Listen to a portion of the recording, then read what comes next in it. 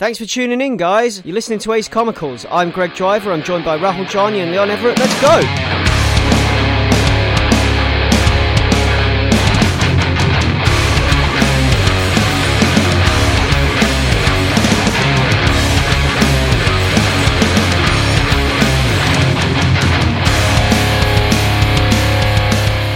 Hello and welcome to episode 54 of Ace Comicals, and today we've got quite a bit to get through.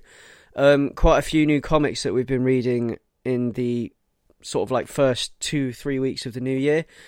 I'm joined by my usual co-hosts. I've got Leon. Hello. And Ray. Hey guys.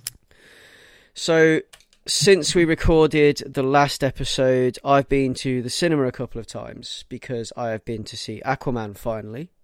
And I've been to see Bumblebee, which is the first Transformers film I can talk positively about.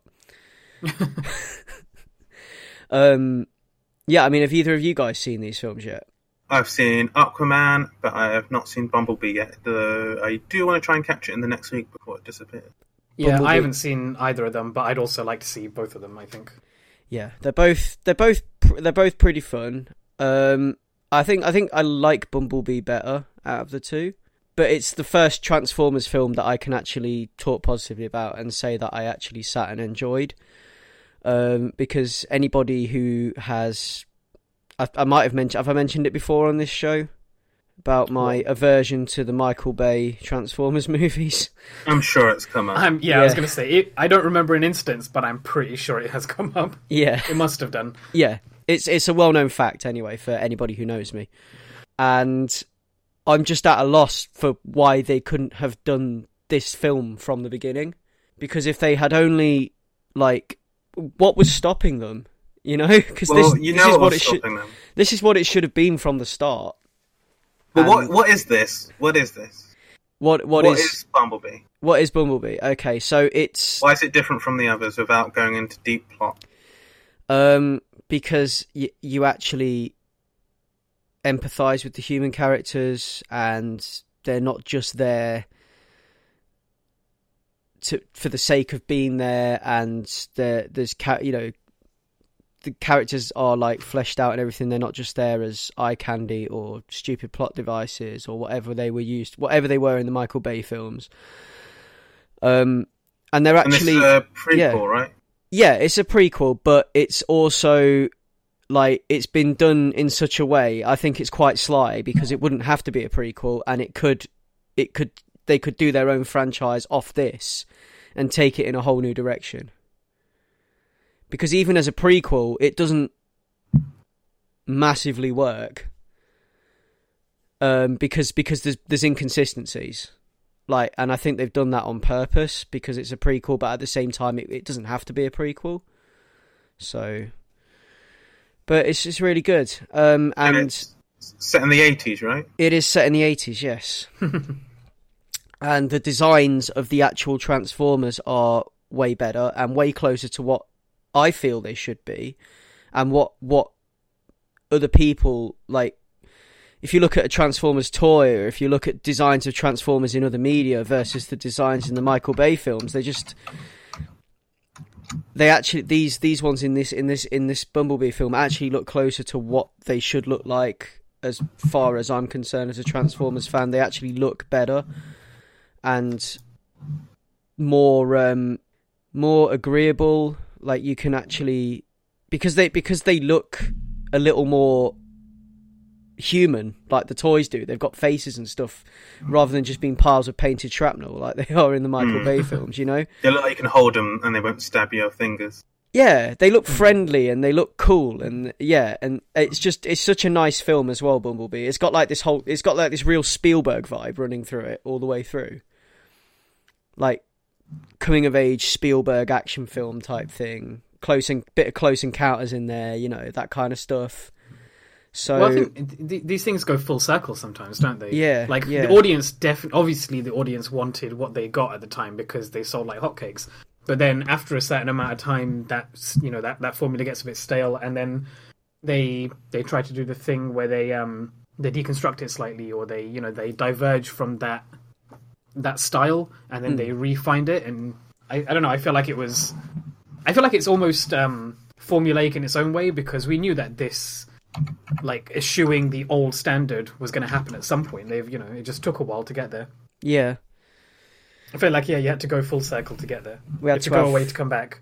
what, over a decade of shoddy films before we got this? I mean, that happens, I guess. Yeah. It took a long time. A long time. But yeah, I mean, if this is them finding their feet now, then I hope they continue in this direction. And I hope they can make more films that follow on directly from this that have nothing to do with the other movies, because that would be so much better. And this is just such a nice film. It's like it's just a nice film to sit and watch. But yeah, it was good. It was really good. And Aquaman was great. Soundtrack aside, Aquaman was great. What's wrong with the soundtrack? There's just points where they use songs from the official soundtrack in the movie, and it's really jarring because like it just really doesn't fit with the scene, or it just messes with my head a little bit, or messes with the mood of the film, and I end up like laughing when I shouldn't laugh and things like that.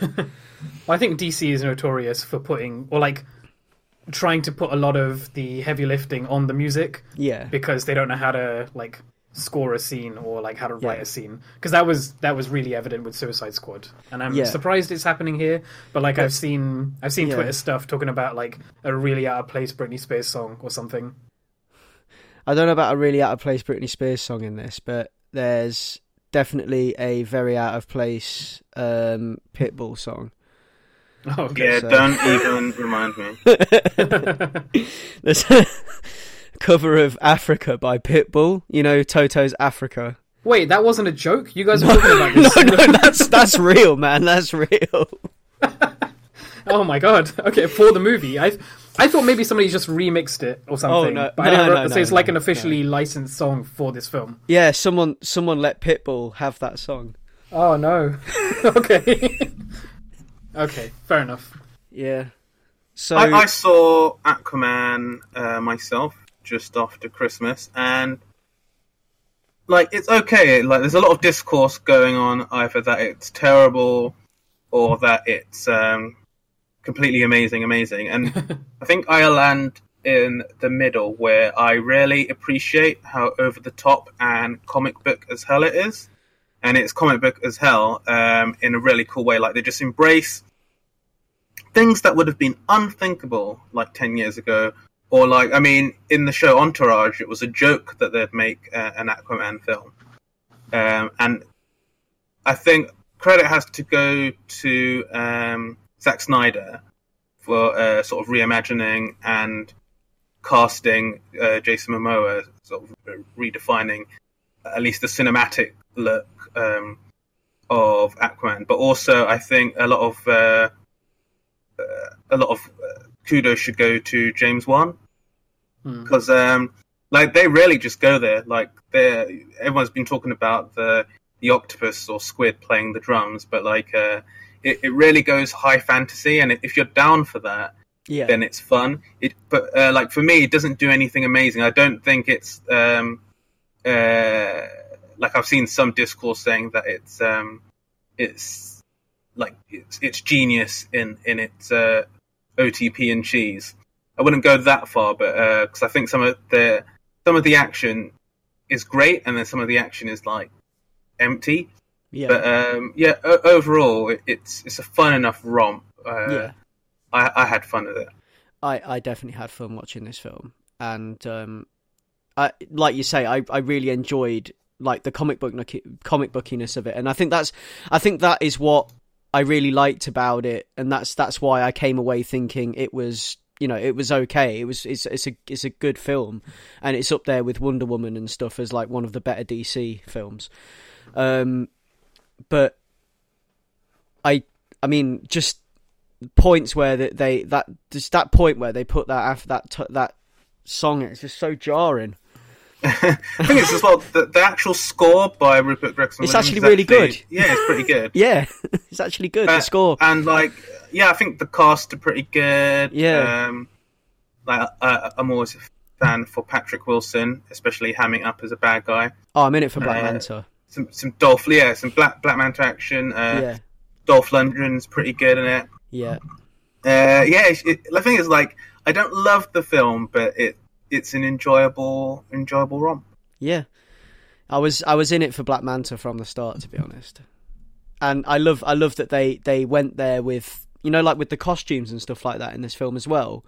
Yeah. Like in a lot of superhero films, they try and like real world it up a little bit, but this looks like they've just straight out of the pages. Like they've not even tried to kind of like change it in any way, and they've just rolled with whatever they look like on the pages of a comic.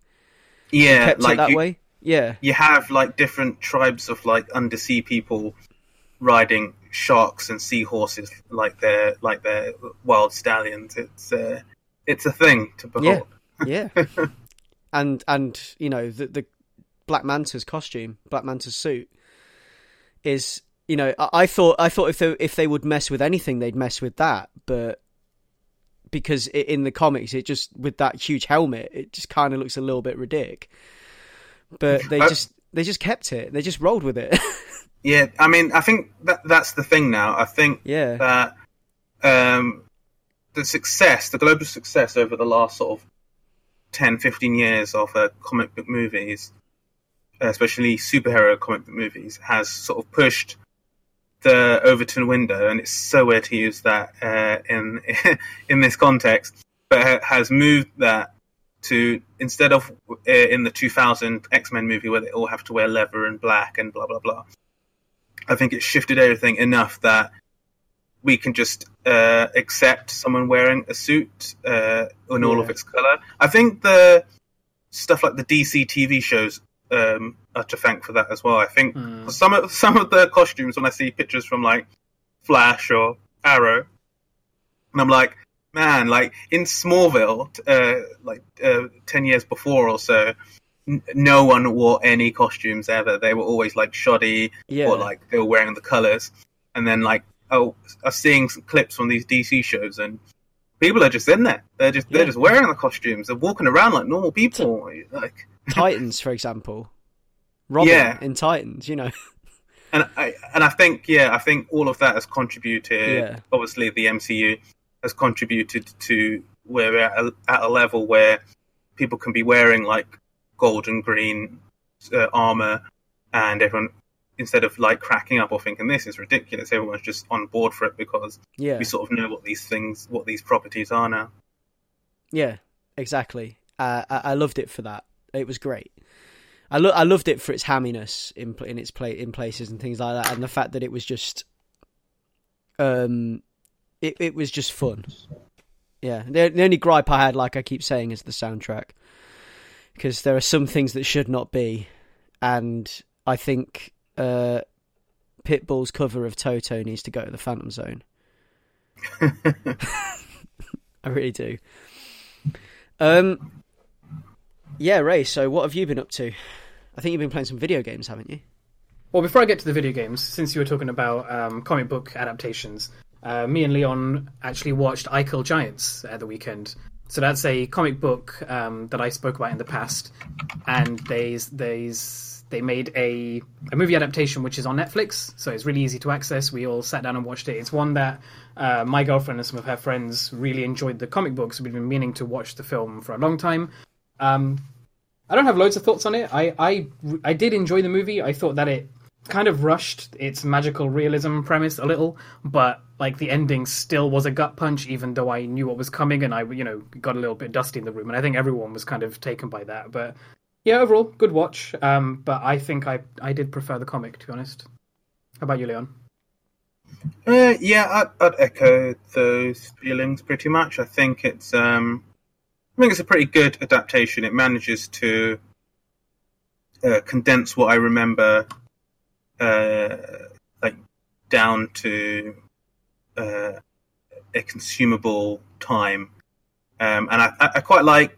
I think the movie's cast pretty well. I quite like the actors. And like I do agree, because it has that thing where, with the magical realism, it almost takes too long to set it going in a way. So it takes too long to sort of nail down what it's going to do. So then the second half of the film has to zip through a lot of that stuff. So you just have to accept a lot of things. I think I said this to you guys at the time. It felt like a film where, like a lot of adaptations, shortcuts often have to be made for the script to work. But a lot of that relies on people having some knowledge of the original text, and I definitely felt elements of that here. But overall, I think it was effective in sort of moving that to the big screen, and I think that as you say, the emotional beats, especially like towards the end, do still hit, and got a good message behind it, and it's enjoyable to watch, and it's I think my only not even a downside, but the only thing that kept pulling me out of the movie is that it's obviously set in America, but like I could tell it was shot on the British Isles. Everyone looked like British or Irish, and then I found out it was shot in Ireland. but no, that aside, it's an enjoyable little film. Everything just had that dismal edge about it, did it? There was a lot of grey. It did have a lot of grey. It worked really well, I think. Yeah, it did. And even the American school stuff, if you hadn't told me, I don't think I would have picked up on it, to be honest. No, you just can't tell people apart. Oh. Maybe that's what it is. Was it raining the whole time? Yeah. I mean, they were on the coast, so that doesn't necessarily put it apart. Yeah. I need to watch that still, actually. It's been on my list for a while, so I should get around to it. Definitely read it out as well, Greg. Yeah. Other than that,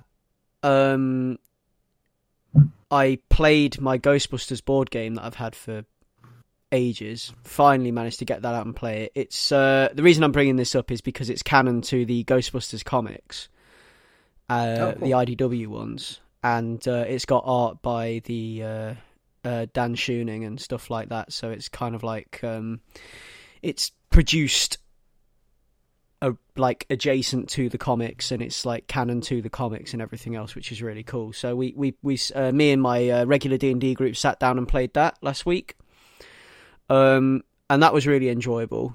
It's a really fun game. It's kind of like a role-playing game, but like RP light, like dungeon crawler light type thing. So it's easier to, like, I set it up, and I think I spent an hour and a half to 2 hours before everyone came round, reading through the book, playing a couple of rounds by myself, because you can play it solo, just to kind of see how it all works. And then when everyone was there, we're just ready to just go in and play, because I didn't want it to suffer from Arkham Horror Syndrome, where you spend ages with a group of people. You spend 4 hours learning the game, an hour playing it, and then the next 3 hours watching it burn in a dustbin. So I didn't want that.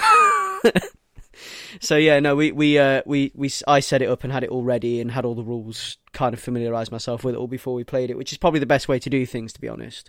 Never, ever, ever buy a board game and take it to your friend's house in the cellophane. That's a no-no. So that was fun, and it's been a Ghostbusters-y week, because we got the teaser for Ghostbusters 3, which is a film that just came out of nowhere, that they're making a Ghostbusters 3. I mean, it's something that I think they've wanted to do since forever. Like, it's a film that's been, they say it's been 30 years in the making or whatever, because there's been like various script drafts for it, and then there's been like issues with getting actors to return and things. I think Bill Murray's always reluctant to come back and do Ghostbusters. And then they've always had, like, they had the video game that came out on Xbox and stuff like that, which was supposedly the Ghostbusters 3 that never happened, but they released it as a game. So we've had this teaser, which I got quite hype and nostalgic about it because it has the score from one of the first two Ghostbusters movies in there. It's the first, I think it's like the original Ghostbusters score in there, and then it has like some sound effects, and it just had that atmosphere. Like, it's only a very short teaser, and it doesn't show anything of note, but it just nails the atmosphere. And for me, like, that was what the 2016 film was missing. Because I watched the 2016 film, and although it was a Ghostbusters film and everything else, it just didn't feel like a Ghostbusters film to me. It's like it felt knockoffy a little bit, I don't know. But this kind of nailed the atmosphere in that little teaser, so that's why I got excited about it. And then off the back of that, I turn up to the comic book shop on New Comic Book Day, and I pick up the IDW 2020 comics, which sort of like catapults me straight into the comics. So we're actually talking about comics now, on a podcast about comics. Funny that. So I pick up these IDW 2020 comics, which are IDW celebrating 20 years, basically. 20 years of IDW. And there's a Ghostbusters one. They're just one-shots that are set 20 years into the future. So the Ghostbusters comic is set 20 years into the future from the current Ghostbusters books, and features the Sanctum of Slime team and the original Ghostbusters, as well as a ghost from the real Ghostbusters TV series named What. It's a pretty cool one shot. It's nice and fun. There's a Turtles one as well, which I picked up, which is like they're just pretty cool one shots. They were quite fun, and I just wanted to mention them briefly, just to kind of like say, yes, it's been a good week for Greg. So that moves us into the first comic that we were going to officially review for this episode, which was These Savage Shores, which is something that Ray has mentioned before on a previous episode. I have caught up and read issues 1 and 2, and we've been very graciously afforded a preview copy of issue 3 for us to review and talk a little bit about for you guys today. So Ray, do you want to introduce us, take us away? Yeah, so These Savage Shores, it's a comic, as Greg said, I brought up a few episodes ago when I reviewed issue number 1, written by Ramvi, who I briefly spoke about in a previous episode before that, about a book that he wrote called Graffiti's Wall, which I really enjoyed, so that's one of the reasons I paid attention to this one. So it's written by Ramvi, illustrated by Sumit Kumar, coloured by Vittorio Estone, and lettered by Aditya Bidikar. And I think to quickly cover what I spoke about last time, like I think I said, I really enjoyed the artwork primarily because it has this really like soft and hazy and like heat-stricken mood to it that I really liked. I really liked the framing and pacing, and there's like particular sequences where you see, for example, a guy dive out of a window and then it drops into the panel below and then backtracks over to the left and down again. So instead of having it split up into 6, windows panels with the guttering, but the scene itself behind that paneling remains as it is, and like it's really, really deft and like artistic in the way that it leads your eye across the page. I really enjoyed that kind of stuff.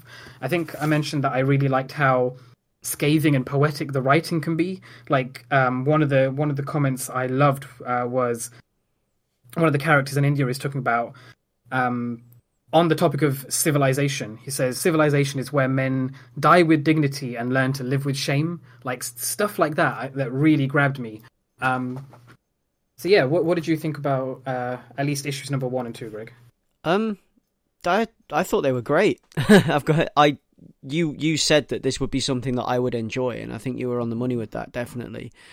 When you mention the artwork, it brings up like the things that I liked about it. The fact that everything has this diffuse quality and a soft edge, like composed of hundreds of separate particles when you kind of inspect it a little bit closely.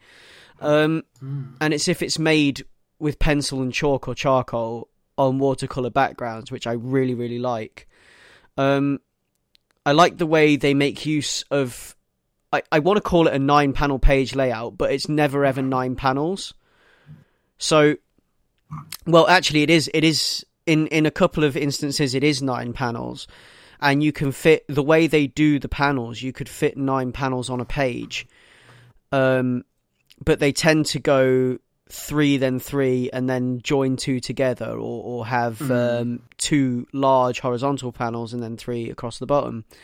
And I love the way they use that 9 panel layout, and the way that they use the 3 panel blocks to draw attention to important moments, by having shorter beats between those panels. So they can show a sequence taking place over a shorter period of time with those 3 panels by having such short beats between them, like something as simple as somebody taking a mask off. They draw it out over 3 panels, and it's just really cool how they do that, and how they're able to kind of like draw attention to pivotal or slightly more important moments on the page, on a page, like a slightly more important moment on a page, by placing it in that 3 panel block, and like having shorter time beats between each point in that 3 panel block. Yeah, I love how there's some of these pages where, like, as you say, it's built as a construction of 9 different panels, but you could, in some way, if you took them all together and like placed them horizontally, it would have like a panoramic image, and you can see the people walking through and talking through that structure, and it's consistent like throughout the entire thing, and it's restructured that way down. And then to support that, some, you know, the lettering, like the speech bubbles, tracks from the top left to the bottom right, and it's really clever the way they've arranged it, and like you said, sells the passage of time in really interesting and different ways based on how things are passing through the guttering, or whether the thing that the guttering is laid over actually splits up the like the quote unquote camera, or if it's one scene that has been broken by those gutters. It's really smart, I think, and they constantly mix it up as well, because you see things to do with the passage of time across an ocean, which is obviously takes so much time, and then you have moments like you say taking off a mask, where it can separate those moments so granularly. I really enjoyed that. But the point I'm making as well is the fact that when it separates moments down granular like that, it's usually drawing your attention to something important. Like there might be something important or pivotal in a speech bubble in one of those panels. And that kind of like, it draws your attention to that moment. It draws your attention to that part of the page, because that's where the crux of the story is, or the crux of the story information is. And I quite like that.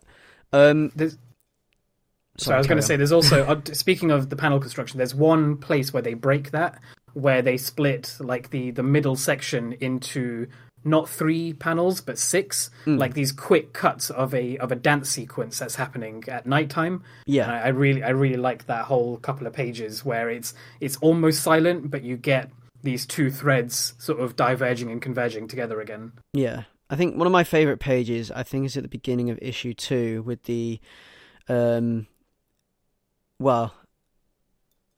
someone is tooling up, and there's a flashback in the middle of the page. So it's got like him tooling up, and then flashback, and then the rest of him tooling up. And flashback to a scene that happened in issue 1. Yeah. In a 9 panel layout, which I really liked.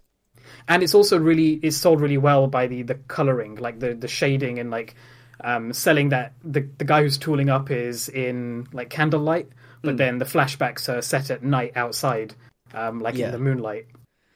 I love how because it does that a lot. It flips between flashback and current day, but the narration from a letter is consistent over the top of it, and you're never confused because the colouring is so like striking between each different scene, so you don't ever really get lost between the two.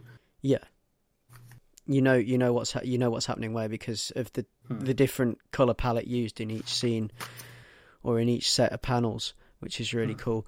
And I just wanted to, like, you actually brought me on to my next point by mentioning the letters, because I actually think that's like an excellent device for pacing and framing. And a good way to fit narration into a comic. The fact that they're doing it through the lens of these letters back to England, I think that's great. and the way they use that in throughout this comic actually is really cool. It's interesting, isn't it? Yeah, because we're talking about the passage of time, and like even the letters, like you're seeing scenes run into each other over like short periods, but then it's offset by what's clearly like time shifted letters, because obviously letters take so long to transport back and forth over the ocean. Yeah, and like knowing the context in which the letter's being read, but seeing the context in which it occurred to have been written is it. Again, it's that thing of I never really feel lost, even though that should be confusing. That whole, mixing of the future and the past happening at the same time. Yeah, I think that's really clever.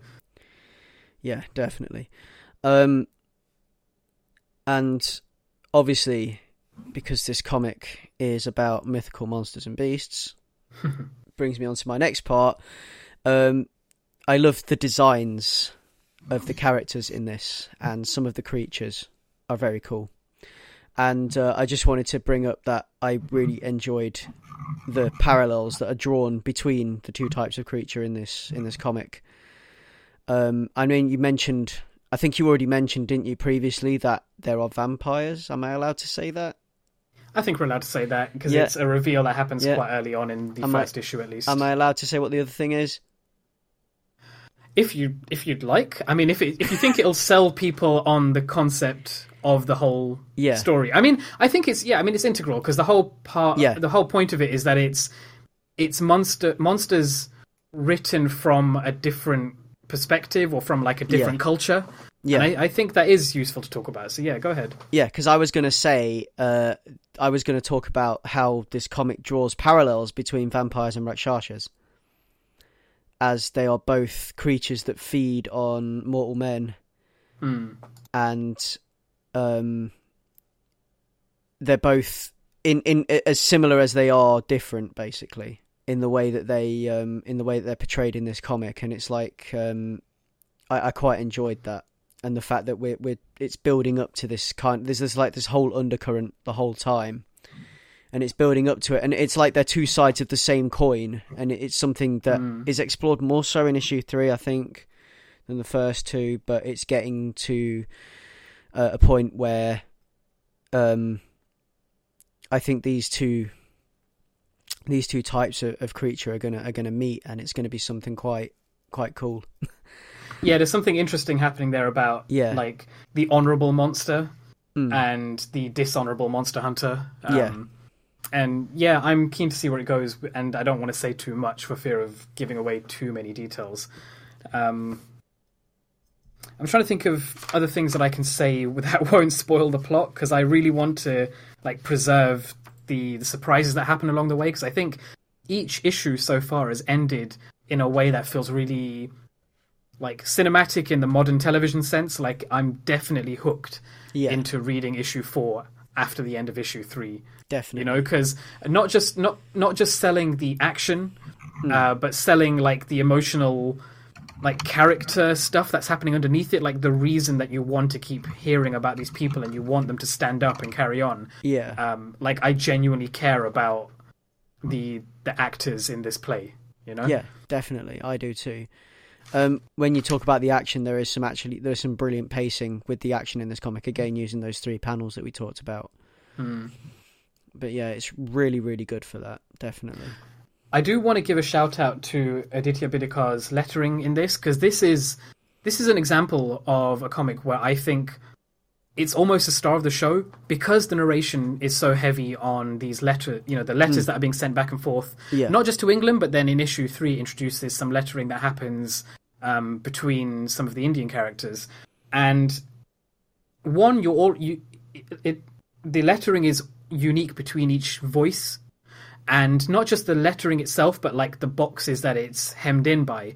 You get like the way that letters are sent back and forth between the English forces, or back and forth between like aristocrats who are on the ship, who are in India sending stuff back to London.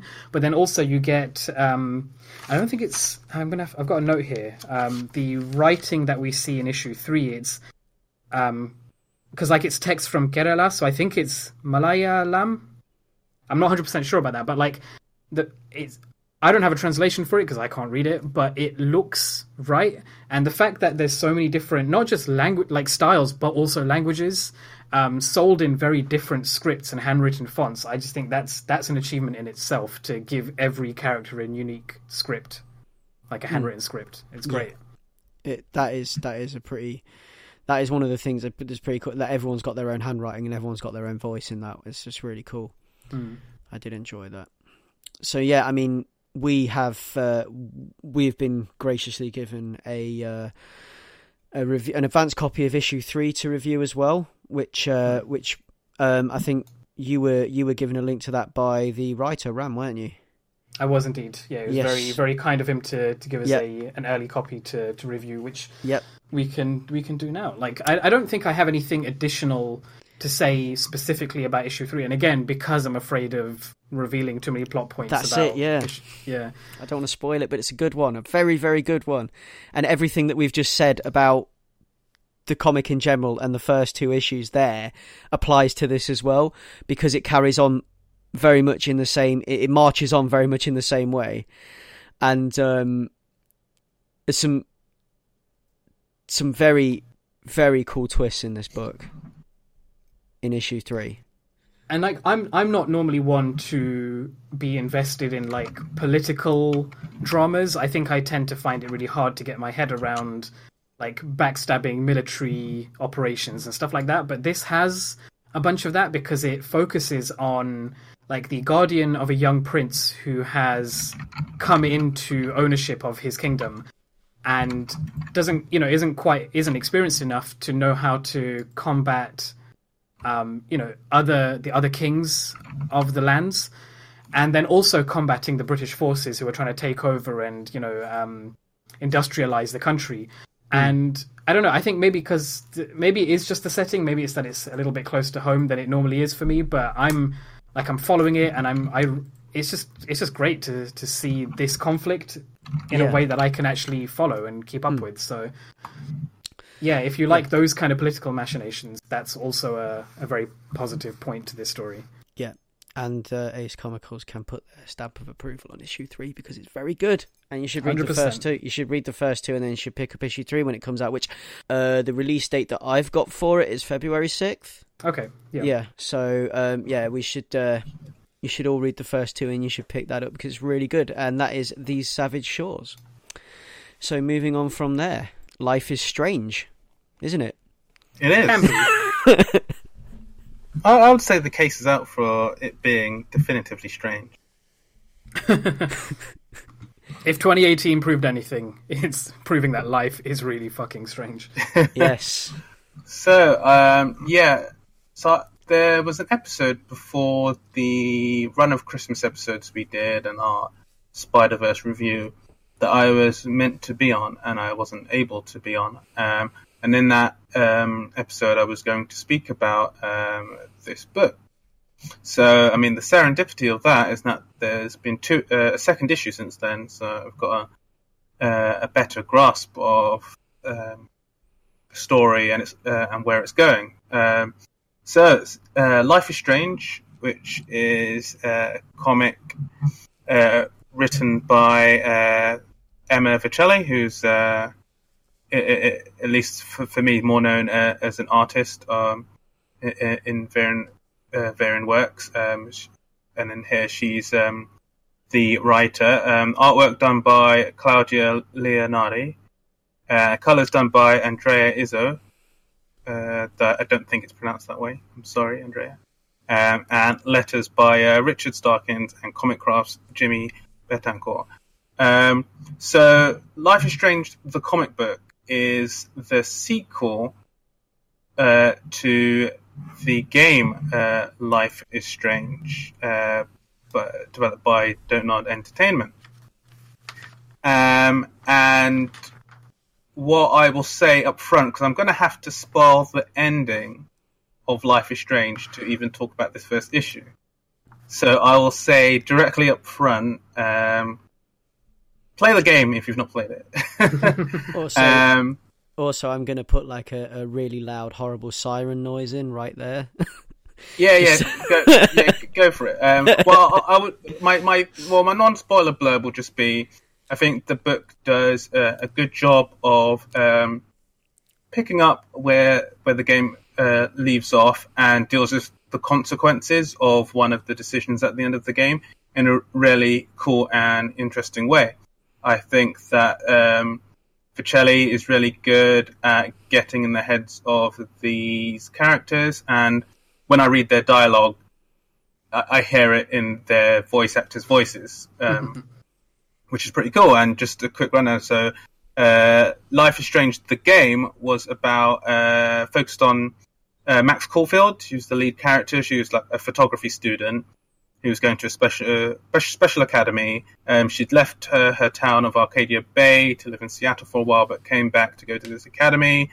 In that time, she'd fallen not out, but been distanced from her friends, especially her best friend, Chloe Price. And in the game, what pretty much happens is that early on, Max develops this power to rewind time at any moment, and that is a gameplay mechanic. So the game is a graphic adventure game. So in the same way of games such as The Walking Dead or a lot of the other Telltale games and many games before it as well, but in this particular mode, you would talk to characters, and you'd have a choice of one or two things. In other games, you pick your choice, you stick with it, and then it has a branching out type of story skeleton, which generally would curve back in on the way end, but it would change the journey, not the destination. But with Life is Strange, you were able to rewind time after you made every choice, and in effect, that made things. It makes it sound like it makes things easier, but in a way, it makes things more difficult because then you're like, oh, both of these choices suck. Which one am I going to go with? And I think it was implemented really well. And yeah, pretty much the main idea of the story is that there's consequences for using this power and yada yada yada. And I think that the writing doesn't stink of like. I mean, the writing in a way is better than the writing in the game, and I mean that down to the dialogue of the characters. I mean, I'm a big fan, but it was like heavily memed, all the hellas and like fake teen dialogue that was in the original game. I love it all, but it is very silly. Whereas here, I think that's been pared down a bit. It still feels very true to the characters, especially Chloe, who's the more sort of troubled, tattooed rebel of the two, or Max is sort of the goody two-shoes student. I think Leonardi's art is really really cool in the sense that it captures the essences of these characters, while sort of giving them their own look and their own sort of time to shine. The character designs, and there's a bunch of sort of like new characters in this, are really cool. I like all the different designs. They're very representational, and just little things like Chloe's tattoos and graffiti on the wall. There's a lot of detail in there that it is sort of shining through, and I'm a big fan. I think that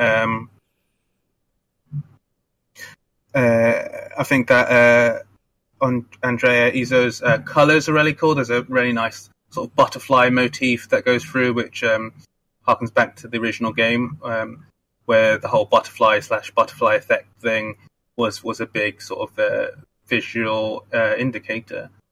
And I think as a whole, this book is really enjoyable. Feels like it's going to be sad. But I wouldn't recommend you reading. I mean, you can jump in if you really don't care, but it really works as like a companion to the game. But yeah, that's my non-spoiler like blurb for it. But now I'm going to spoil the end of the game because I have to. So this book, at the end of the game, for those that don't care about spoilers or those who have forgotten, there's a main choice between the two because of Max's powers having repercussion. And basically, it's been framed online, which I quite like, as Bay versus Bay. So, Bay is in Arcadia Bay. Do you save Arcadia Bay? Or Bay is in Chloe. Do you save Chloe? You can save one, not the other. So I think a lot of people picked Bay as in B-A-E, whereas I picked Bay as in Arcadia Bay because I was playing good. I was playing White Hat. I wanted to look after the town. It felt like it felt right in the sense of a tragic story, but I didn't feel good about it because it immediately is another example of this sort of bury your gaze trope, where it's like a phenomena in like fiction. You mostly see it in TV, but it's in books, movies, everything, where the gay character has to die. Like for whatever reason, whether it be sacrificed to save the straights or whatever it being, like there's some tragedy where the gay has to die, and it's sort of like the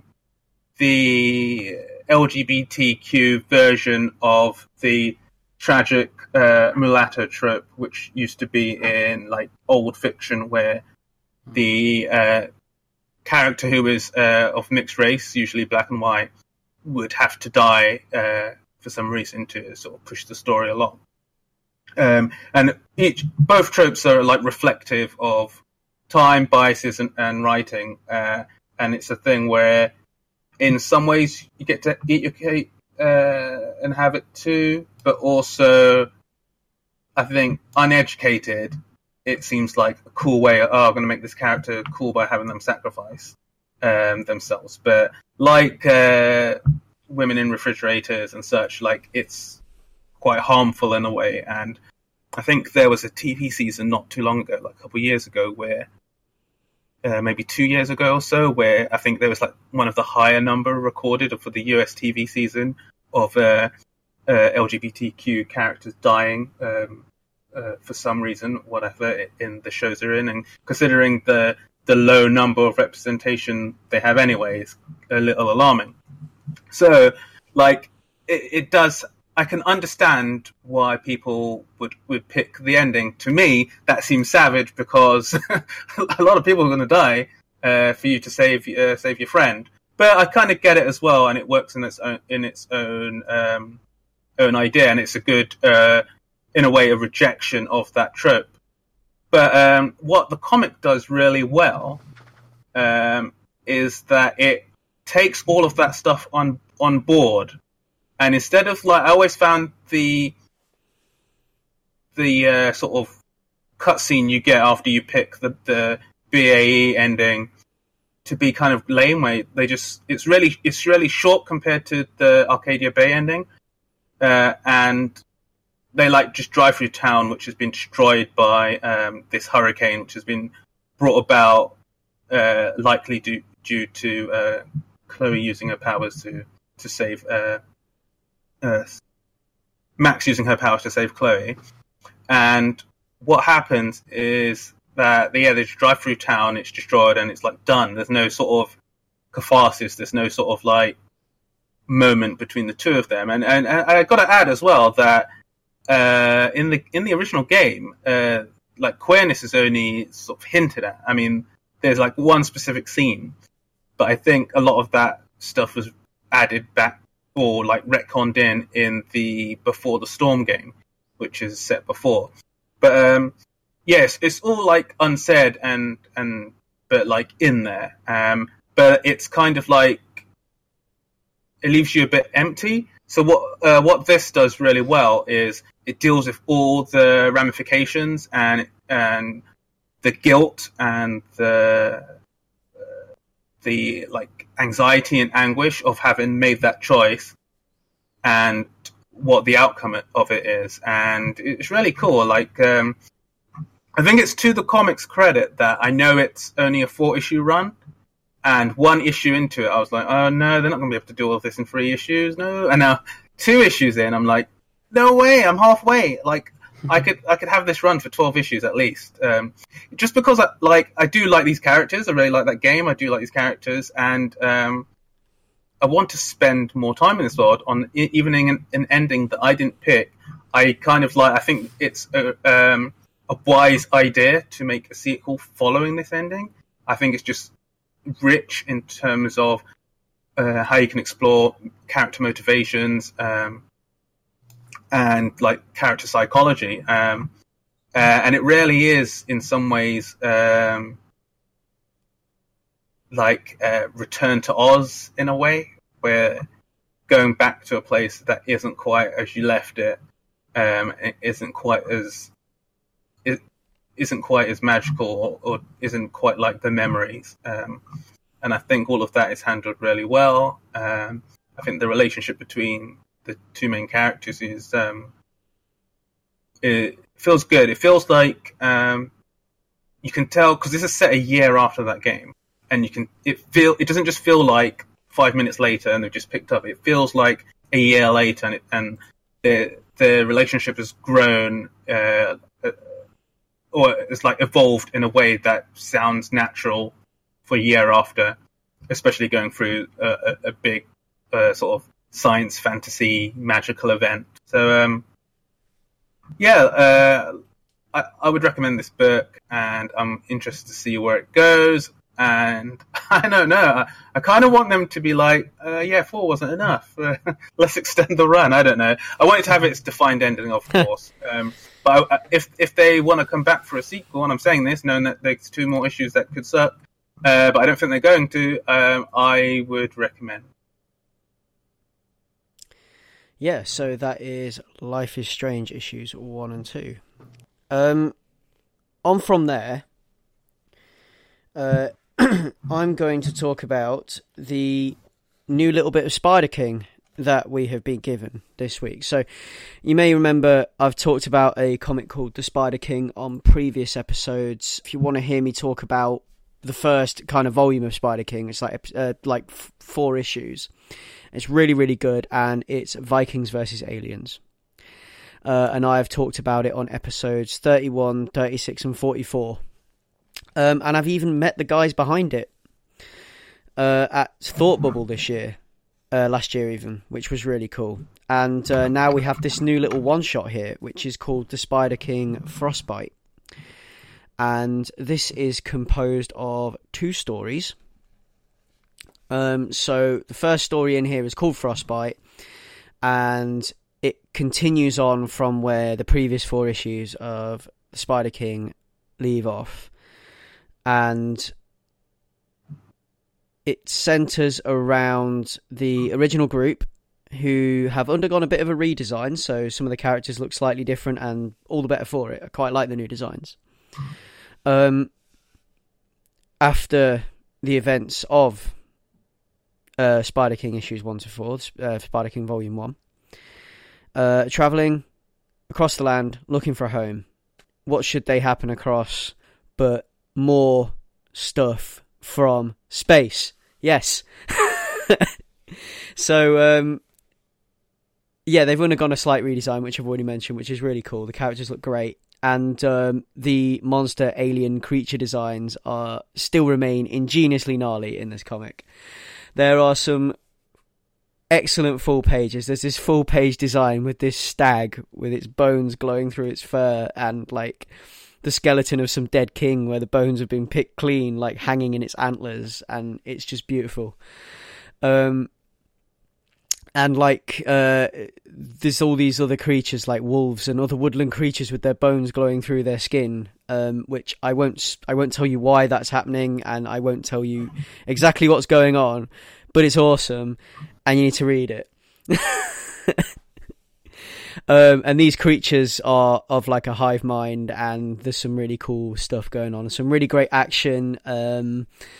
Everything that I loved about the first 4 Spider-King comics are condensed into this little piece of joy right here.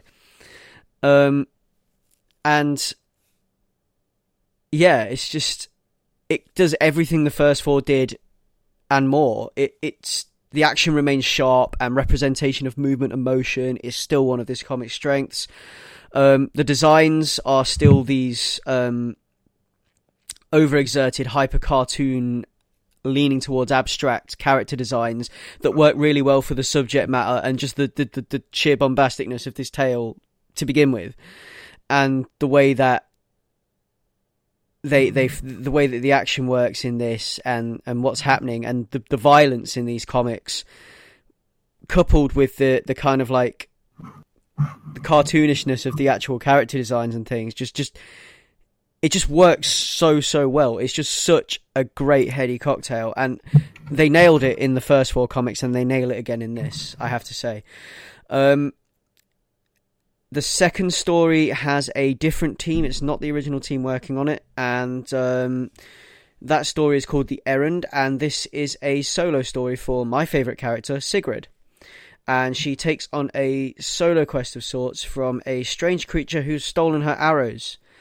He visits her as she's camped up for the night, and he's like, okay, you're not getting your arrows back until you fetch this for me. So she gets sent on a fetch and carry. And I really like the colours in this one because it takes place mainly at night. And they do this cool thing with like glowing lights, where like a campfire glow, and then you get like glow from other things that turn up in the story, and it's just really cool how they managed to do that in the snowy environment that they're in.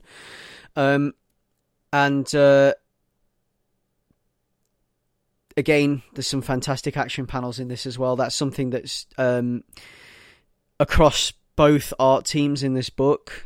They managed to nail that quite well, which I really like. There's a really cool moment where the comic falls completely silent and we're under the water in a frozen lake, and the way they represent the fact that we're underwater is really nice. They have this like kind of fogged blur over the art, so you know, like when your glasses steam up slightly. And it's not enough to make it so that your vision is actually impaired, but it's enough to soften everything and sort of de-sharpen everything. That's what it looks like, and it's really cool how they do that. The art in this second story is very bold and very colourful, and it again suits the story and subject matter perfectly. Bold lines, bright colours, less abstract, but still great for the type of book that the Spider King is. And I look forward to moving on from this and seeing more spiders and aliens, basically, because this is great. Spiders and aliens? I mean, Vikings and aliens, sorry. Vikings and aliens. Because it's great, and it's just such a great thing just a joyful thing to read for me. I love it. And it's just nice to have more Spider King to read, especially after the first volume was so great. So the art team, the full team, actually, full credits for this. So Frostbite, written by Josh Van, illustrated by Simone Diamini, coloured by Adrian Block, and lettered and edited by Chaz Pangburn. And that's Chaz with a exclamation mark. The Errand, which is the second story in this book, is written by Josh Van, illustrated by Daniel Azari, lettered and edited by Chaz Pangburn. And it's just a great comic. They've got variant covers by Zozo G. Penalta and Declan Shalvey. I'm sorry, I'm not sure I'm pronouncing your name correctly, but Zozo, but I apologise if I haven't. And it's a great little one shot. And it was a nice thing to have waiting for me at the comic book store when I went in to pick up my books. So I think, is it time to die, Ray? I mean, nobody gets to choose when they die, but if we have to choose a time, let's make it now. Because why don't we roll? Why don't we roll on it? Why don't we roll a die to choose when we die? What kind of die are we rolling? I don't know. Take your pick. Well, if I was going to be any of the characters in in this new comic called Die, written by Kieran Gillen, Yeah. and art by Stephanie Hans, lettering by Clayton Cowles, Yeah. designs by Ryan Hughes, and edited by Chrissy Williams. I think if I had to pick any of these, I would have to go with the D8, and that would be the guy called Matt, who's a grief knight. And his powers come from the despair that he feels. And I feel like if you've got, despair in buckets, then you'd be super powerful. So we talked about Die in our last episode, I think. We talked about Die issue number 1, which is a story about a group of 40-something adults that have to deal with the returning unearthly horror that they barely survived as teenage role players, where they got sucked into a demonic game of D&D, and then returned, I think it was 50 odd years later, had to deal with their coming back into a world that had moved on without them, and then they happened to get sucked back into it. And this issue number 2 is the beginnings of their adventure as adults in this fantasy setting that they escaped once as children. I don't know if there's too much to add to what we said in issue 1. Like, the artwork is still fantastic. It's still really painterly. It's got this suffused fantasy style, which really works in context. The narration over the top is deft and, gives the comic a sense of pace while also not letting you get left behind, not letting you get distracted by how many characters there are. You have a sense of who everyone is and what everyone can do and all of their motivations. So all of that remains from issue 1. What I will say about this issue is that it really gives the thing that I was hoping for, which is the sense of like live action role playing. Like, I think we mentioned in that last episode that Kieran Gillen used to write for a video game magazine, so he clearly knows how the systems for video games works, and we get our first glimpse into like not just the synergy between the characters, but like them having such an experience knowing how to play with the powers and the abilities that they have as these different archetypes, and then falling into these old established and really overpowered routines. Like, they know what they're doing. They sort of begrudgingly fall back into their fantasy selves and use it to like forge ahead with this mission that when they were kids, they were new to it. They didn't know what they were doing. They just wanted to escape. And this time they're adults. They have lives to get back to. They have, husbands and wives and children waiting for them. And they want to get through this experience as quickly as possible. And I am along for this ride. I was dragged through this issue. I read it twice, and I never do that. I never read the same issue back to back. I think you guys should definitely check it out because I know that you enjoyed the first issue. And I think I'm in this for the long run. In a way that I was hooked to The Wicked and Divine, which is another one of Kieran Gillen's previous properties. I was really into it, but this has a different, more sinister, more like, I guess just more fantasy tinged tone, which is really working for me. And again, I love the art style, I love the writing. So yeah, Die issue number 2, and I urge you guys to catch up. Yeah, sounds really good. Yeah, I need to read issue 2. It's like waiting there for me to get on with it because I've read the first one. I really, really liked it. Leon, I think it's your turn now, isn't it? It is. And I'm going to take you both to the new world. Do I get to pick my polyhedral poison in this world? Or No, you don't. No, okay. So lots of comics come out all the time. And even Greg doesn't keep up with all of them, though he almost does. But lots of comics come out. So that at the end of the year, I like to look towards publications' end of years lists to see the stuff that sort of slipped through the cracks or like was nominated for Eisners and stuff, and that was been off the radar. So what I did this week is that I looked at some end of year lists to see what was new that I missed, and that my cursory search on the Ace Comicals episode site with Control F told me that we hadn't covered in an episode where I wasn't around. Forgot. Or an episode I was on and forgot. So I found a book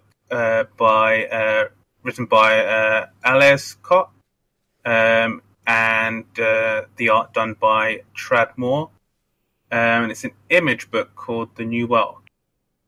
It started earlier last year. I can't remember the month. My brain telling me July. I think it's July, yeah. And the premise is very dystopian. Basically what happens is that in about 2 decades' time,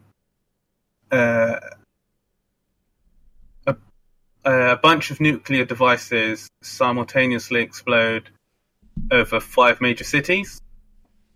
After this disaster, a second US Civil War happens, and then the country is divvied up into 4 nations.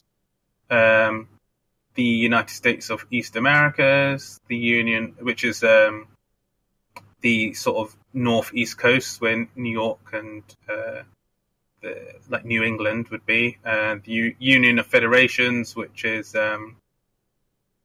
the South with Florida and Georgia and all that. There's a big no man's land region, which is like the Midwest, the Rust Belt, going all the way up into Oregon. And then you have the New California, which stretches, as it seems, from California all the way to Texas, and covers pretty much the full West Coast. And like during that time, after the Civil War, different forces pushed together. There's a great American wall made on the South, going into Mexico, and the size of the wall alone would make Donald Trump explode. But the story sort of picks up in the new Los Angeles, as it's called. And in this awful dystopian future, things have not settled, but the warring states who've like sort of taken over and won, like life is continuing, and it's horrible and as capitalist as you could imagine. And yeah, in this future, we basically follow this character called Stella, and her job is she's pretty much a bounty hunter, but she's also a actress, an A-list star, and that's because bounty hunters have this show now where there's cameras on you, and your bounties are filmed and broadcast to loads of people around the nation.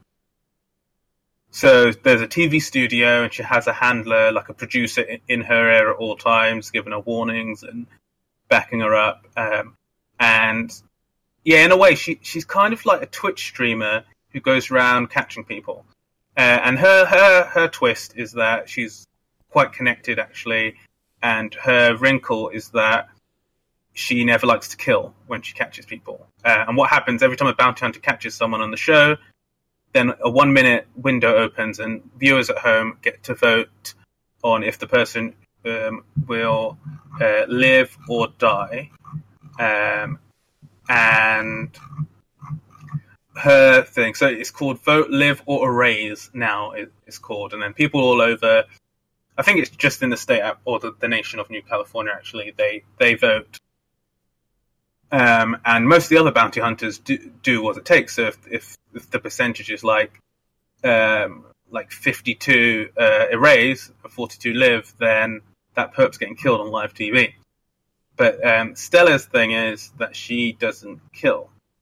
At the same time, we meet this other character who is kind of an anarchist. And he sets into motion something, his name is Kirby, and he sets into motion something that embarrasses the network, but also the president, and that causes a big conundrum. So they sort of go hunting after him, and then during the course of the book, let's just say our heroes or our characters meet and complications ensue as both not knowing each other's day jobs. And yeah, I'll just leave it there for the story. So like the setup is really cool. Obviously it will bring up like notions of things like 2000 AD and Judge Dredd and all that. Even the look of like Stella's helmet, but it's quite Dreddish. But what's particularly really cool about this book is the artwork. Moore's work is so detailed, it's just unbelievable. There's and it's not just a case of like, it's like an overwhelming amount of detail, but it's a mix of like having lots of detail, but also having a really cool style with all of the detail. And I mean, Stella's costume looks really, really cool. Kind of reminds me of like 2B from like Nier Automata, mixed with like the aforementioned Judge Dredd, mixed with Dorothy from Big O, and but her costume's sort of all white, and yeah, like all the locations have this really cool look to them, where it isn't just dystopian future capitalist mega city blah blah. It does have shades of that, but because it's in California, it captures the feel of the sprawl, even though they've added way more like large structures and skyscrapers. They manage to capture that sort of sun-drenched sprawl, and yeah, there's a lot of, as you can expect, commentary in this book, and there's a lot of like cool ideas here, which have a kernel of something really, really interesting going in here, and yeah, it does entice you to want to read more. There's a lot of hooks and a lot of things to do with characters' past and motivations, and like I was saying at the beginning, or like I hinted to at the beginning, the backing story. There's a lot of lore there and a lot of in between time, which they sort of flash back to in this, but there's a lot more to be said, and it definitely has a bit of a feel of in some ways to Number One of a Bullet, which you spoke about last year. Yeah. But while that was tomorrow in the future, this is like next decade or something. Yeah. Where it's next decade in how it looks and the setting, but all the language, it's almost like a thing where fashions from the 80s and 70s come back, because the writing is very now. like it's very now with a couple of extra like future lingo words thrown in. Yeah. But it does feel like there's references to sort of linguistic like quirks which are very modern. So in that way, it's a bit weird in that sense. But in terms of like its story structure and the elements happening in the world and the characters, yeah, a lot of that is really well considered, and there's a definite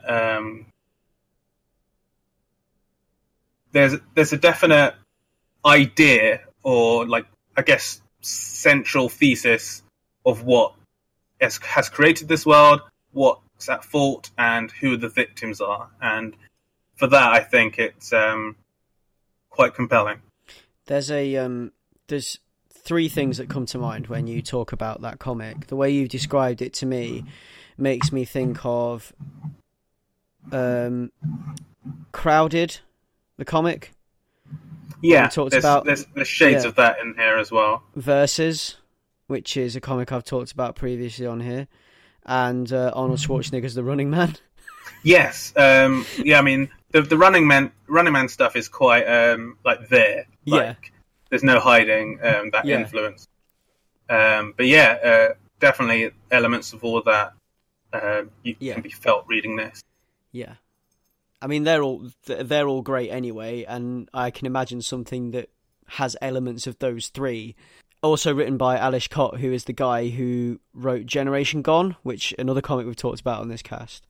I can imagine that make for a good cocktail. So yeah, I'd definitely recommend reading the first issue. It's a longer issue than most. I'm not sure if it's double, but it's like definitely a bumper issue.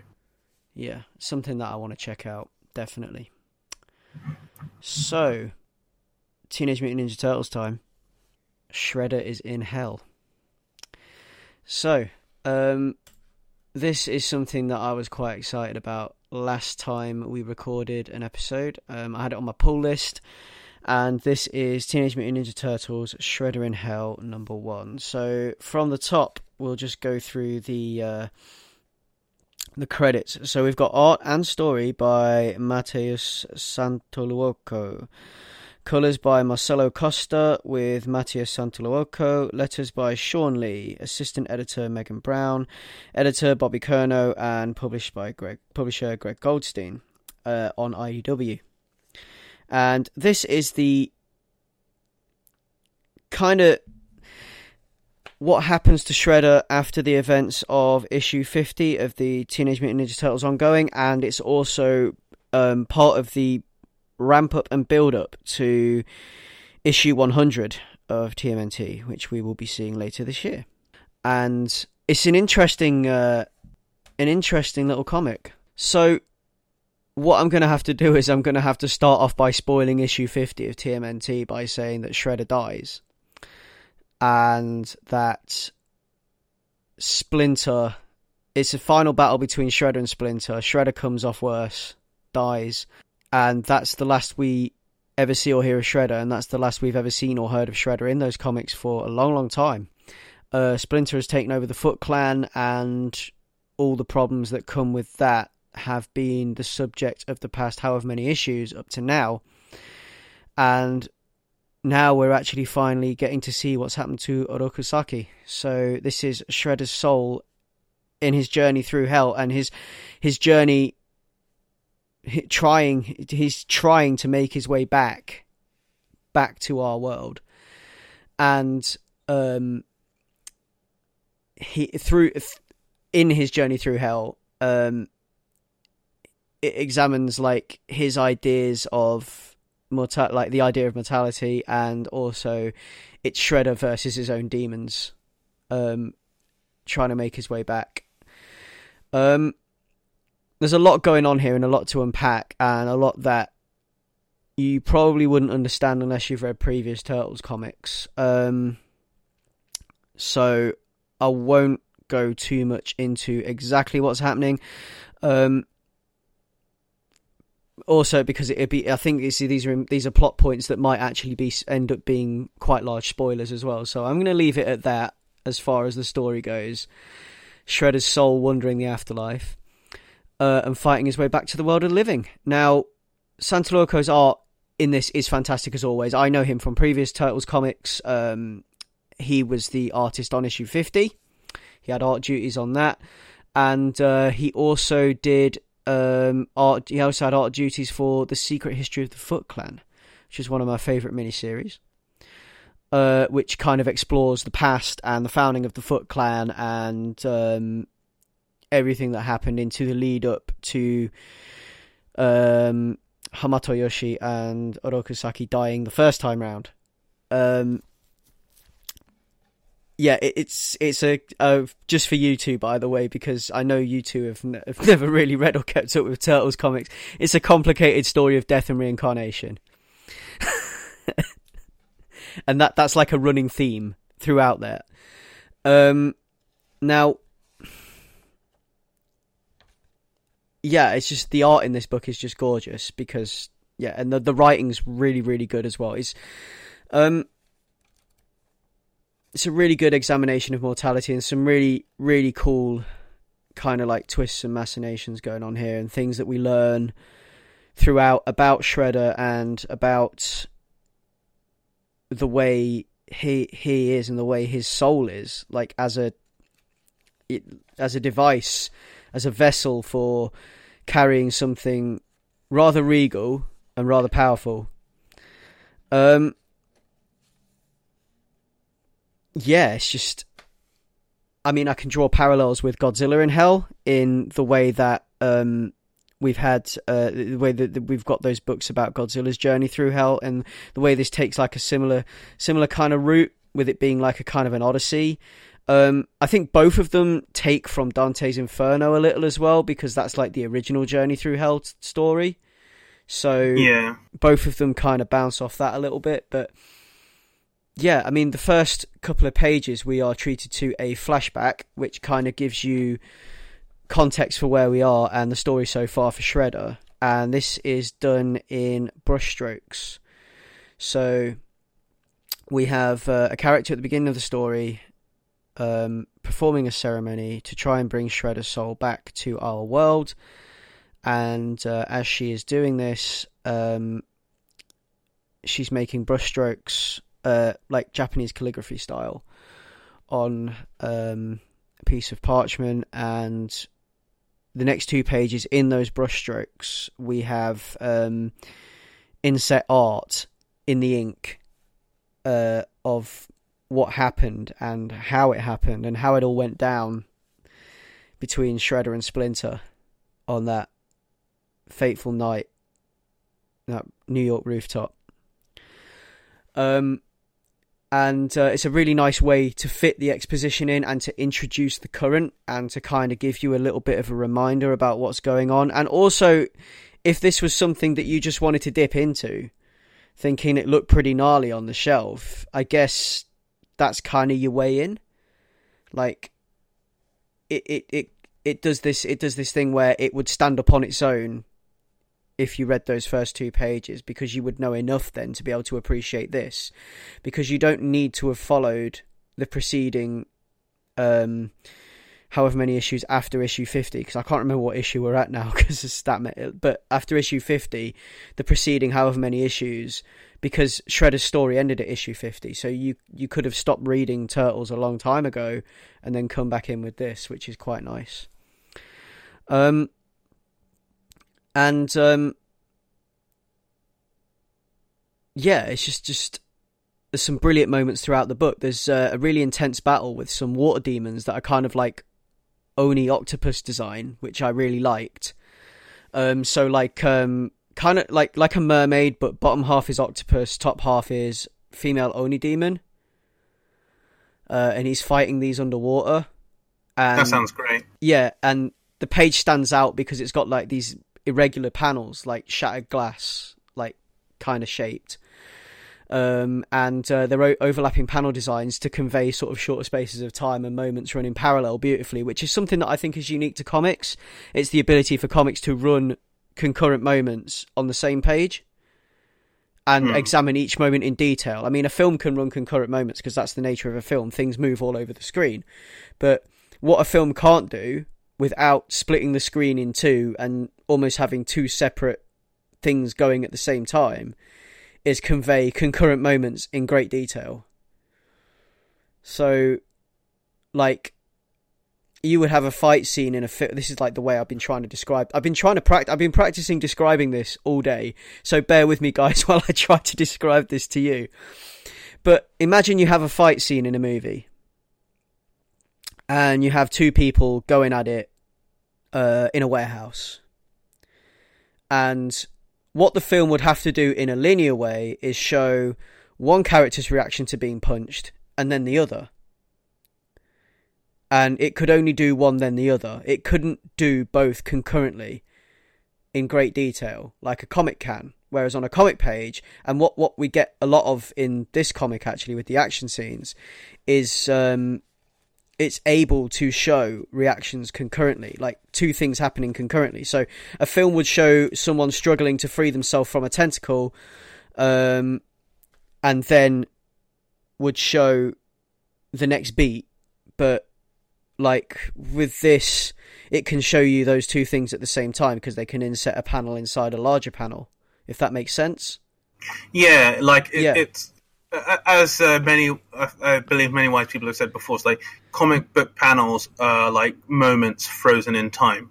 Yeah. So that mixed with the structure you can put on a page means that you can cover a single second in pages worth of content, whereas film being a medium which is pretty much dictated by time, in the sense that every image is following the image before it.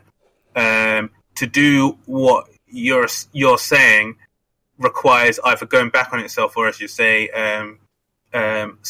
splitting the screen. Yeah. So, in a way, to effectively capture a moment, comic books seem to be the perfect medium in between books and film, because you're getting a visual read of a moment split over many panels. Exactly. You have just taken what I've spent 10 minutes rambling about and made it nice and concise and understandable for our listeners. I wouldn't go that far. Thank you. But yeah, it's that kind of stuff. And throughout the book, there's some beautiful colour work. We get the way this is coloured is that everything is muted and there is an overarching tone or filter, to use film stuff, film words. But like you've got different filters at different points. There's a couple of pages that I know Leon will appreciate because they're all pink and purple, and they look very imagey and they're all spacey and really cool. My favourite page, the underwater page, has some greens and blues in it. And it's just beautiful. It's just a gorgeous comic. And I think even when I've got all of these, because it's a mini series, it's not going to be a long running thing. But when I've got all of Shredder in Hell, I think I'm going to end up buying the trade because it's just a gorgeous book. And yeah, it's kind of nice to actually like that Shredder's coming back, because I mean I enjoy Turtles anyway. I've been enjoying Turtles anyway for a long time. Like even without Shredder I can enjoy Turtles, but Shredder is he's Shredder and he's the guy, he's the bad guy. So it's nice to see his return and to have him back in comics pages and to be able to see something cool like this, like Shredder's Journey Through Hell, because that's just all kinds of gnarly and all kinds of Greg, I think. So yeah, I'll be enjoying that, and that is Shredder in Hell #1. Have I convinced you guys to read Turtles comics yet? Because I've been trying for so long. Is it a good place to jump on from? What? Or do we? Because, like you said, we'd have to go back to. Like, what would you suggest is a good place to jump into? A good place to jump in for reading Turtles comics now? Yeah. You could probably start with Shredder in Hell, read issue 50, because issue 50 is where everything changed, and that's where there was a new status quo. There's a new status quo after that. Okay. So you could read issue 50, and then you could read Shredder in Hell, and do it that way. I will take that under advisement. Yes. And I'll let you know if I get there. Yeah. But, I mean, obviously the whole thing, like, from start to finish, this epic that IDW have been weaving for the past few years it's just excellent, and I cannot fault it in any way. And between that and the 2012 Nickelodeon cartoon, like it's been a great few years to be a Turtles fan, Bay films aside. But yeah, there's always something. Yeah, there's always something, and it's always got Michael Bay's name attached to it, unfortunately. So yeah, I mean that's all of our comics this time, isn't it? Unless anyone's got anything left that they want to give a shout out to or mention. Okay. No. So speak now for a hold your peace. Okay, so it's pull list time, and I guess Ray, do you want to kick off this time? Shake it up a bit. Yeah, sure, I can do. Yeah. So first thing I've got is cover number 5, which is Brian Michael Bendis book that I think I spoke about issue number 1 in the past. It looks really cool, and yep, that's coming out on the 23rd. A new one, also by Bendis, is called Naomi, and that's... So I've read the blurb, and I've read the very, very short, 2-page preview. It's about a fight when a fight occurred between Superman and Mongul, and they crashed into a small northwestern town. Naomi begins a quest to uncover the last time a superpowered person visited her home and how it might tie into her own origins and adoption. I picked it up on the strength of the cover and the really cool artwork in this preview, where you get to see this 17-second snapshot of Superman smashing in, bouncing off a roof of a building, bouncing onto the concrete of the road, and then just sodding off to the left side of the panel. And then it shows the aftermath of the exact same setting immediately after. A pretty intense way to start the comic, so I'm sold just on the strength of that. And then the last one for the 23rd is a new comic by Boom called The Avant-Gardes. And you know how I was talking about Dodge City as my favorite new sports manga style comic, which was about dodgeball. This essentially looks like the same thing from the same publishers, but about basketball, and immediately sold. It looks really cool. So yeah, those are my picks for the 23rd. Yeah, so my picks for the 23rd. There's a couple on here that scream Leon, and I will come to those in a moment. But the first one is Crypt of Shadows. Now, Marvel is celebrating their 80th birthday, their 80th anniversary this year.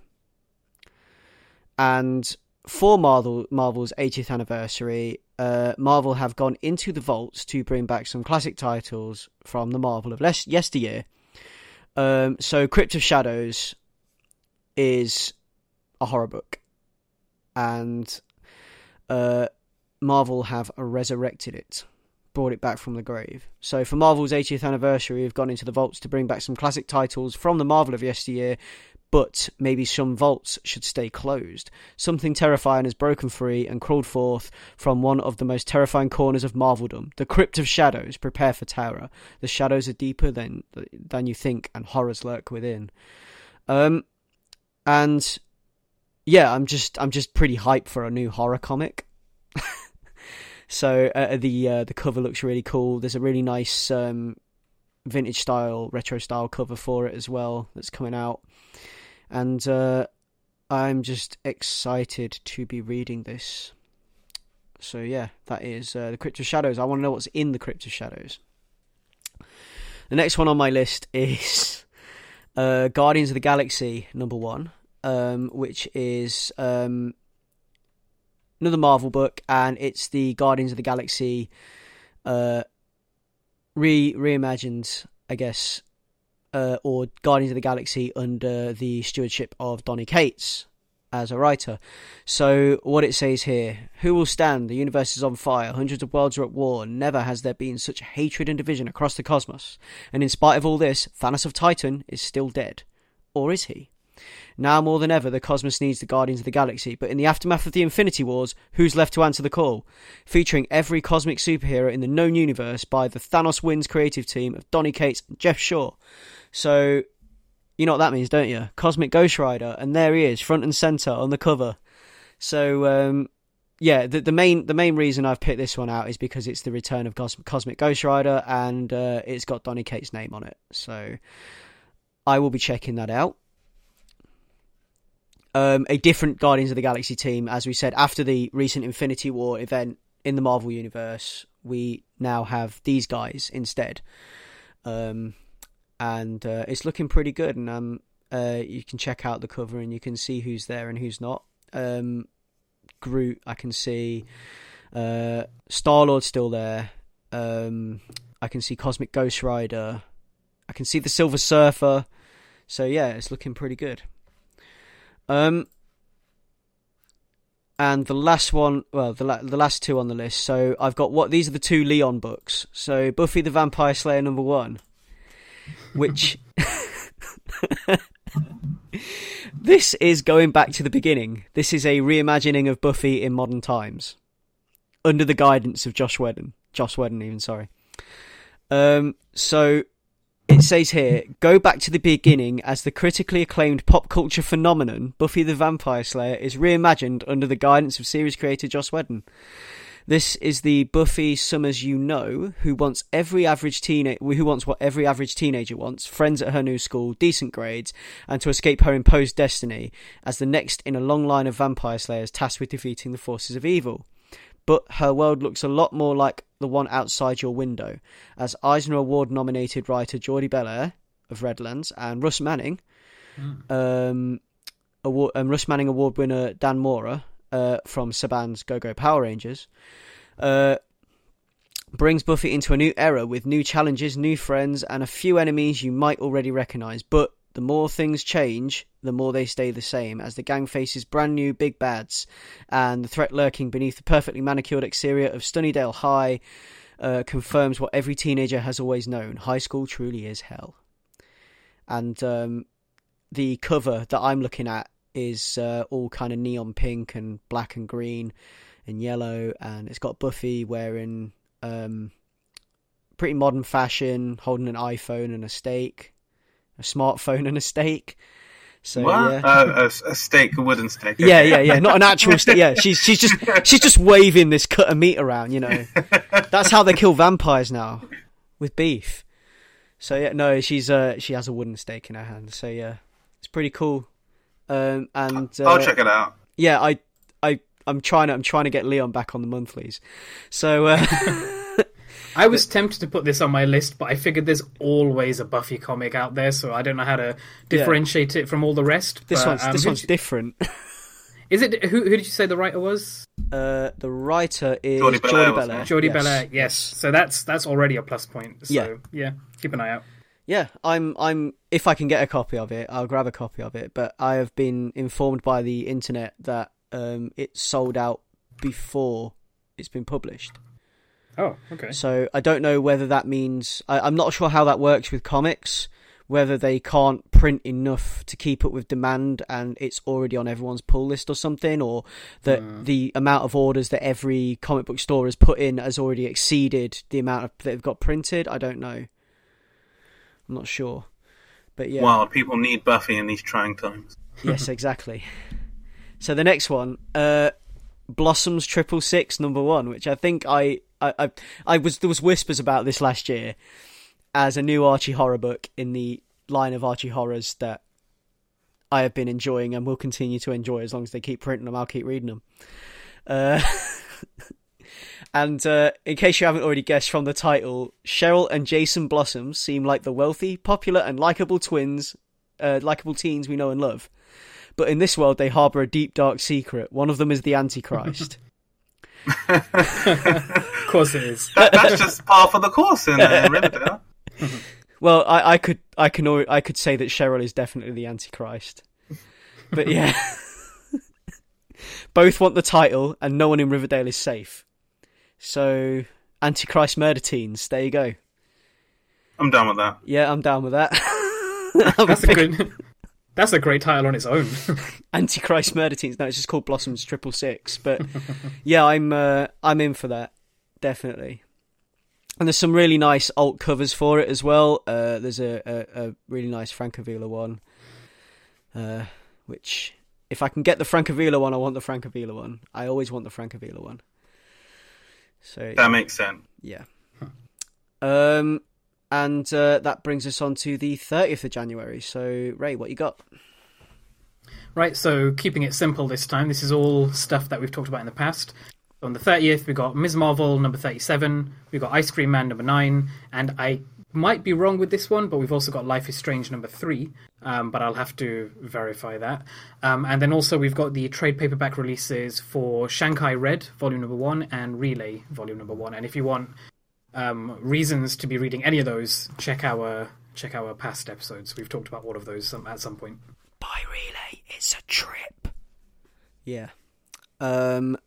On mine, I've got, for the 30th of the 1st, it's Detective Comics number 997, as we continue in the run-up to issue 1000. And someone is screwing with Bruce Wayne's head. But who? We don't know. That number just stresses me out, man. 997.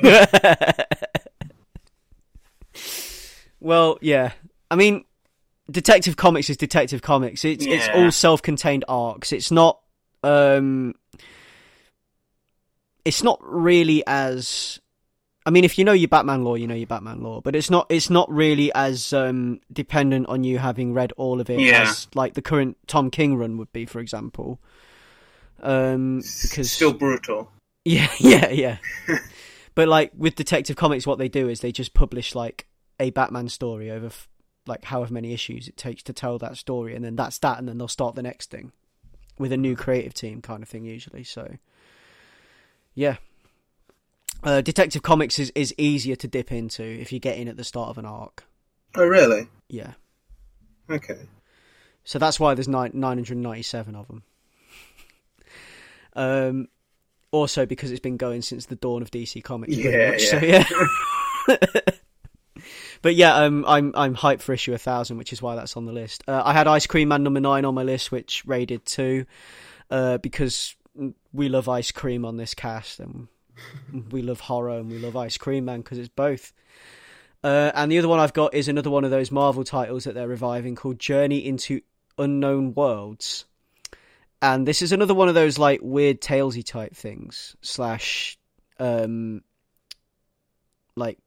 horror, well, kind of horror sci-fi type things. In celebration of Marvel's 80th anniversary, in comic books that captivated hearts and minds across generations, join us for 2 scintillating sci-fi stories. The first, an extraterrestrial adventure by Cullen Bunn, the likes of which haven't been seen in this or any other decade, and the second, a tale of terror by Clay McLeod Chapman, that could take place in your very own backyard. The secrets of the universe lie waiting to be discovered, true believers, on a journey to unknown worlds. And I'm picking that up because A, it's called Journey to Unknown Worlds. B, it's like a sci-fi pulp anthology type thing that I like that kind of stuff. And D, A, B, and C, it's got Cullen Bunn's name attached to it. So yeah. I'm down with that. And that finishes the pull list. So I guess that closes us out. Unless Leon, you got anything you want to bring up that you're going to be grabbing over the next couple of weeks? Anything you're going to read? There's things like Life is Strange 3, which is already on Rahul's list, but I'm generally trying to look back.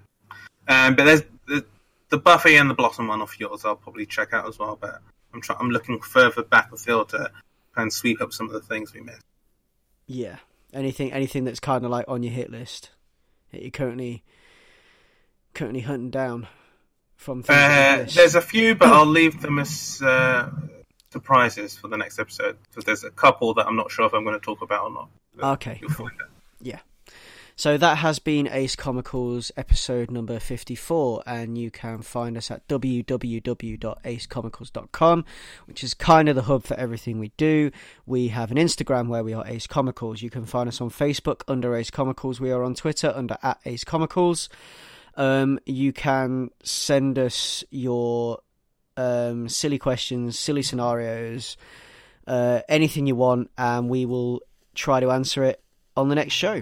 You can find us to listen to us on Apple Podcasts, Overcast, Pocket Cast, Spotify, Stitcher, TuneIn, and Castro. You can email us directly at acecomicals@gmail.com, or I guess you can DM us or get in touch with us on Twitter. Just join the conversation. If you like something that we've talked about, let us know. Or if you want us to talk about something specific, tell us. Bring it to our attention. You can find me on Twitter under @Bato. Ray, where can we find you? On Twitter @Monkeh, so that's @MOONKEH. And Leon, where can we find you? You can find me on Twitter @Leon Everett. That has been Ace Comicals episode number 54. So that is Ace Comicals over and out.